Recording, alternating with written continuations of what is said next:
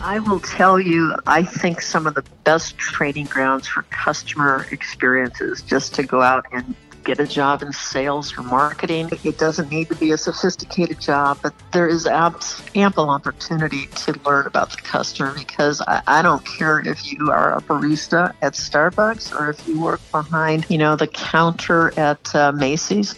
You're learning about what it takes to satisfy a customer, and maybe that's not as directly translatable to a career on Wall Street or Procter & Gamble, but it is the same lesson. It is the same set of expectations that you have to quickly discern and then discover how to connect emotionally, how to connect with the heart, and maybe provide somebody a solution that they didn't expect that they needed. Andrea Asaya is a Miami University alum, member of the school's Business Advisory Council, and a must-listen. She's had a wealth of business success, yet she credits the most important decision was getting her first job at Procter & Gamble, learning the consumer and satisfying the consumer need, the customer need. It's this statement that has guided much of her professional career. We jump from business challenges, like a product recall as a company CEO, to the power of mentorship and paying it forward every single day. Andrea shares plenty of tips for college age and others in the workforce, especially about getting a job in sales or marketing to learn about the customer journey.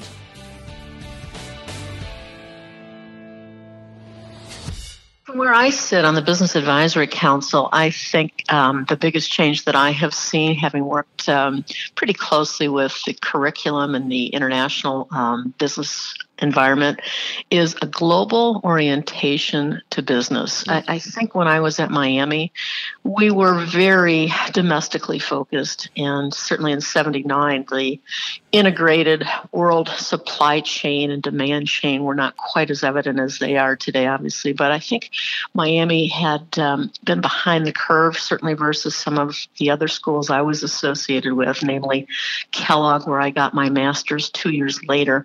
I was first exposed to global business and the intent of connecting people with similar needs with the right solutions. And I think Miami took a little bit longer than many schools, maybe because of its location, maybe because it was just so very good at what it did in centering on domestic issues. But my observation is the global business orientation that has evolved at Miami has allowed it to become truly a premier business school, which I'd like to say was true at the day I graduated, but we never did rankings back then, so who knew? But it's been nice to see the school, the professors, I think the students, I think the hiring constituents really focus on a much broader perspective for the graduating student in terms of what they should be able to talk about, willing to get into, and also to try to advance with careers.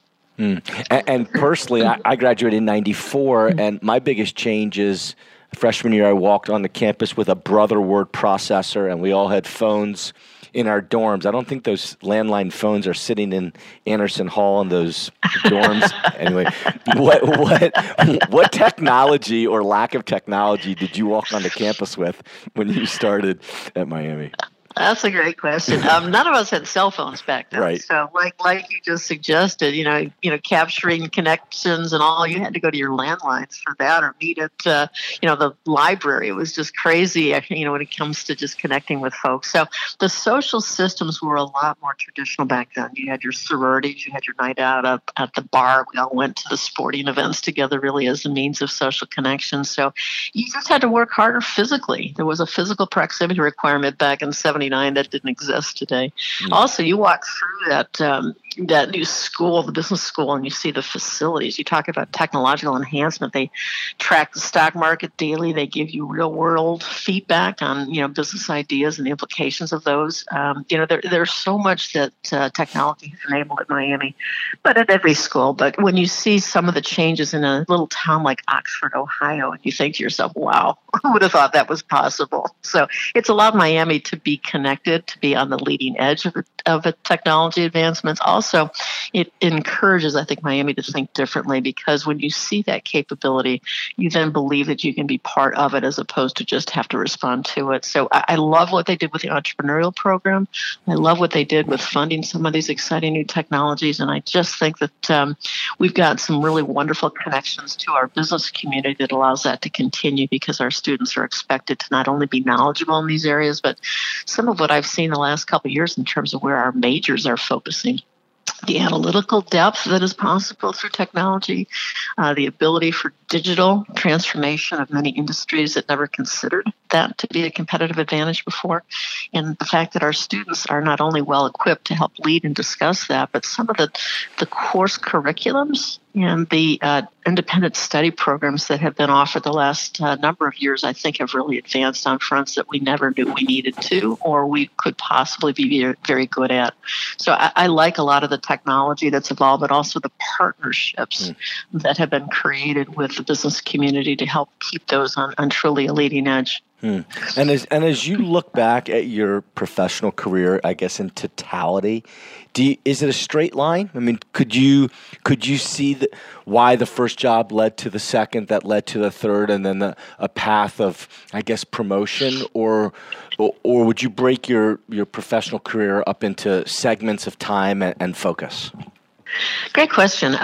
I started my career at Procter & Gamble after a graduate degree at Kellogg at Northwestern. And I picked Procter & Gamble because I was so excited about their focus on the consumer and satisfying consumer needs.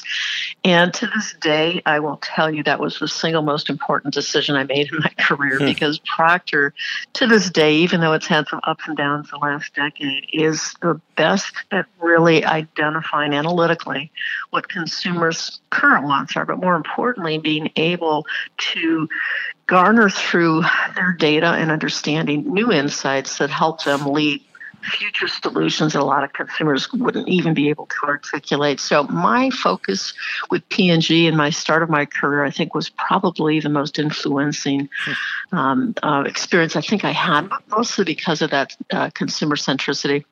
Now, when you think about my career, I had about half of it in consumer products with Procter & Gamble, in Unilever and Revlon, and then half of it in medical devices with Novartis, and now 2 of the 3 boards I'm on are medical devices. And what's interesting about my transition from the packaged goods industry into the medical devices industry is that medical devices woke up about 15, 20 years ago and understood that a disease state, an ailment, may not necessarily only involve a patient, but it may involve a consumer who has a lifestyle, a consumer who has health issues, caregivers, and rather than deal just with the disease and the patient, it was important to make a transition to deal with a human being and to bring both the heart and the science together, and how we were able, as particularly Novartis and a pharmaceutical and medical devices company, to bring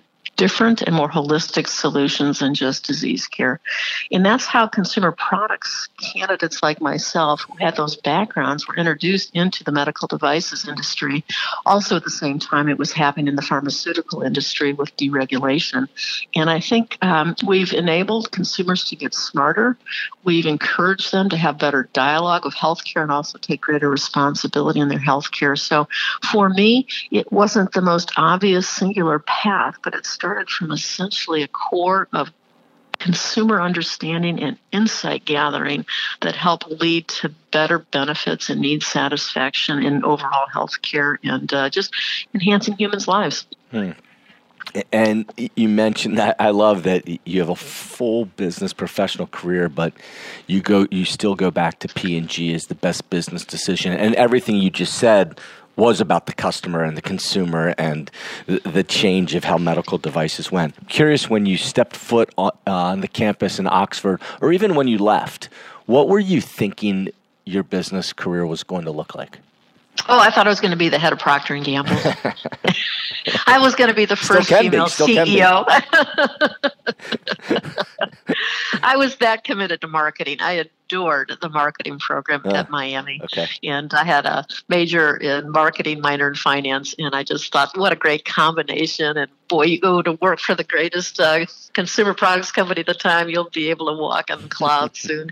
So that's what I thought I was going to do. And, I didn't stick around at Procter long enough to make that happen, but it was certainly a wonderful, wonderful training ground for me, and also just a great number of people. I think some of the people I met there too, to this day, have gone on to be so successful elsewhere, other types of companies, because of just the caliber of people that Procter hired, the level of discipline they helped you get in just decision processes, and just a good crew of people who continue to connect through their own alumni network.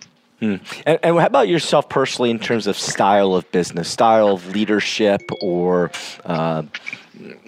just hierarchy? Curious how you operate every day. There's a big difference from running a business as you have at a number of those companies to being on boards where you're just providing guidance and hoping then the management team runs it. So curious about your own style. Yeah, let me. I'm going to bring this back to what I thought the core essence of my career has been, and it's all about the customer. Mm-hmm. And so I've never lost sight of that. I think as a leader, as both chief operating officer, chief executive officer, even when I was leading a European region that never had a female or an American lead it before, to gain credibility and help others achieve the kind of vision and growth goals that you're looking to achieve, you got to make it real for them. And it's not about you. It's not about them. It's not even about the company. It's about what we can do to delight the consumer. What is it that nobody in our industry has done, or what is it that we're particularly good at that we could be even better to bring more of these users into our fold? And I think the same is true even on a board, because sometimes when you make that transition, obviously you're moving from an operating role into more of an advisory capacity. It's very easy to get caught up in short-term goals, given how so many of our investors and our markets respond to short-term ebbs and flows in a business. And one of the key responsibilities of a director is to keep people focused on long-term value creation. And it's not to say we want to give up on short-term profitability, but it's critical that you understand where your markers need to be to create value. And for me, I found the role that I had almost greatest productivity in all of the boards I've been on is to continue to focus questions about how does this better the results the consumer gets. How do we make their lives better? How do we improve their health? And how do they become more loyal and excited about their interaction and relationships with our brands and our services? And those kinds of questions help companies assume, I think, the right stance and really capture whatever their true north needs to be. So those are the kinds of things, as we talked earlier in this discussion, that, frankly, they paid off early in my career, and I think they're continuing to pay off as I hope to continue to add value to the boards that I'm on. And what about your biggest challenge? Or was there a moment with one of these businesses where there was a particular issue or stumbling block that stands out in your mind? Or as we talk about this straight line forward, was there moments where you didn't know your own true north, as you just mentioned, and you really had to do some almost soul searching to figure out a direction you wanted to go? Yeah, I mean, everybody has problems or makes mistakes in business, and if you don't, you're not exploring potential far enough. So one of the toughest decisions I had to make was to declare a global recall of a new product launch that we had just done at Novartis in the CIBA Vision unit. We were launching a new contact lens, and we had thought it had achieved all of its goals, and after the first 6 months, it was performing brilliantly. But lo and behold, there was some surface issues on the lens that created some very big distractions for some consumers of a different type of eye.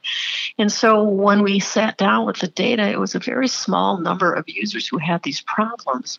But we did identify an enhancement in our manufacturing process that we knew we needed to make to improve upon the product's appeal and comfort level. So rather than take sort of a piecemeal approach to it, we decided as a board, very difficult decision because of the cost, the fact that we were going to be out of business on the product for 6 months, and also the reputational impact. We decided to withdraw the product.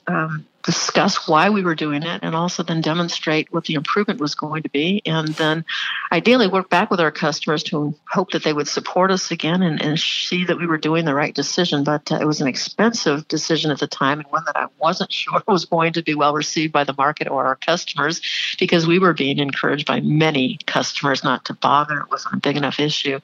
And I think in hindsight, we certainly did take the high ground. We made the right decision, painful, expensive, but after we relaunched the product some 8 or 9 months later, a little bit later than we thought, we had great support. There was still a technological opportunity for the product, and today it's, I think, one of the best, if not the best-selling contact lens globally. So it was a smart decision at the time, but one that was very difficult to make because of the financial and reputational consequences.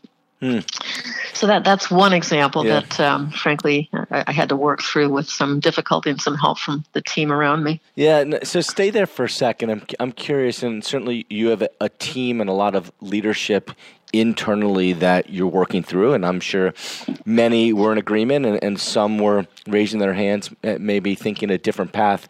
How about in terms of outside the business, for your role models or peers or people you've learned from? Did you lean in on them just to listen to how they would approach situations? And it could be for that particular challenge, or just even across your business life, of using role models and mentors in your own personal learning? Well, we always were fortunate at Novartis because they had a pretty strong mentoring program. So I had a wonderful mentor who was a German leader from one of the other business units, and he was always there as a great example for us relative to doing the right thing, so to speak. But I'll tell you, a lot of the influence from that particular example, the global product recall, I came back to the J&J Tylenol experience, what we all lived through when they had that product tampering case, and how quickly they responded, how difficult it was, how much of a brand image impact hit they were going to take, and also the financial implications were just staggering at the time, given the size of that brand of the company. And we studied as a team a lot of those case histories to say, look, is it as serious? Does it have the consumer consequence? It's not an issue of who's at fault here, but let's talk about the implications of safe and healthy products and the long-term impact for the business and the equity of the company. And that example really stood out for us relative to where we sought and got, I think, the greatest lessons learned and an example and role model of how we'd like to handle our particular global recall. So that's where we got, I think, our greatest nourishment and advice from. And similar to advice and learning, and we've talked a lot about customers, to a 19-year-old kid or a 22-year-old kid coming out of Oxford or a 24-year-old kid coming out of Kellogg, how do they learn about a customer if they don't have a job? Where are the places one can continually learn about the customer experience?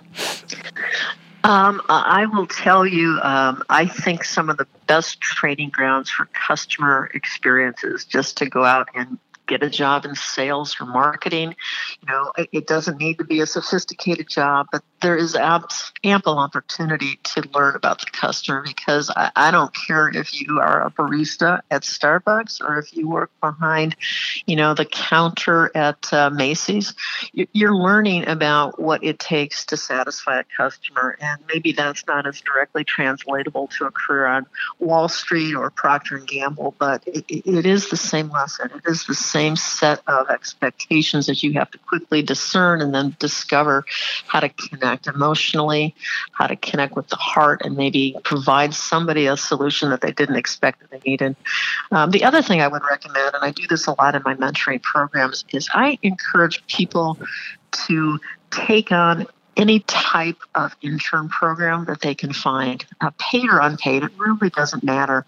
And because it's become so difficult in many industries with the job market being so very fertile right now, a lot of people are finding it difficult to get that ideal job. But I encourage them, offer yourself just for a summer. Get into a job that you are interested in or an industry that excites you. Offer to be an unpaid intern just so you can track and follow how decisions are made, sit in meetings. and just learn from the folks who are doing this every day. It helps you understand where your passions may be, and it also is pretty non-consequential to the businesses as well if they have somebody that's free of charge and they get your great advice. And I think Miami has done more of that in college right now because I know I've helped with a couple of externships there, and I think that's one of the greatest ways to learn if you don't have a job and you're looking at an industry to see if you can fit in it and it desires, the kinds of skill sets you think you have. And you have a lot of opportunities because of your past career, your current career, and one of those choices that you continue to do and help is be part of Miami's Business Advisory Council. Why? I love giving back. Yeah. I'm one of those people that like to pay it forward, and I didn't get to where I was without the help of a lot of other people. And sometimes you're smart enough to ask for it, and sometimes you're not. So I very much enjoy the ability to help others. I have created mentoring programs for high potential leaders and female leaders throughout my career. I had the most diverse leadership team at Novartis while I was the CEO of my business unit. And I continue to work with all of the companies at the board level to make sure that there are mentoring programs for high potentials and for advancing females. We still have a lot of work to do on both. A lot of companies don't do as good a job teaching and training and developing people to their full potential early on. So career pathing is an important part for me as well. So I've enjoyed it. I'll tell you, as a mentor and a mentee, I've learned on both sides of that equation. And today I still mentor about 6 individuals, both men and women, and I continue to reach out to folks who need help. In fact, just last week I had a call from a 55-year-old woman. Brilliant career. She is a PhD. She worked in healthcare, but she worked in the private sector and was looking for help to get onto a public board in healthcare. We spent about an hour and a half on the phone together, connected by someone we both knew but didn't know each other. And I gave her as much advice and help as I could, and we've agreed to continue to talk so that I can help her make that transition. And it just brings me joy that if I can help, I very much love to do so. And you mentioned at the very beginning you graduated in 1979, and we're now in 2020, and you're fortunate enough to get back to Miami with the Business Advisory Council. When you go back to Miami 41 years after graduation, where's the first place you go and visit? Or if you get 15 minutes of extra time when you're on campus, where is that one place that brings back all those memories for you? Upper Arch. Yeah, I think I must have walked through that 1,000 times when I was at school, and I think that always has been sort of my true north at Miami. It's a lovely campus. All the buildings that have been added over the years certainly give it an enhanced feel of sophistication and strength. But Upper Arch was always my centering place, and a place that I always go back and get a big old smile on my face. Thanks, Andrea, for the time. Your continued commitment to Miami is fantastic. And our conversation refocused my own attention to the customer journey. And I appreciate you sharing a lot of your kind words. See you at Alt Skippers real soon, everybody.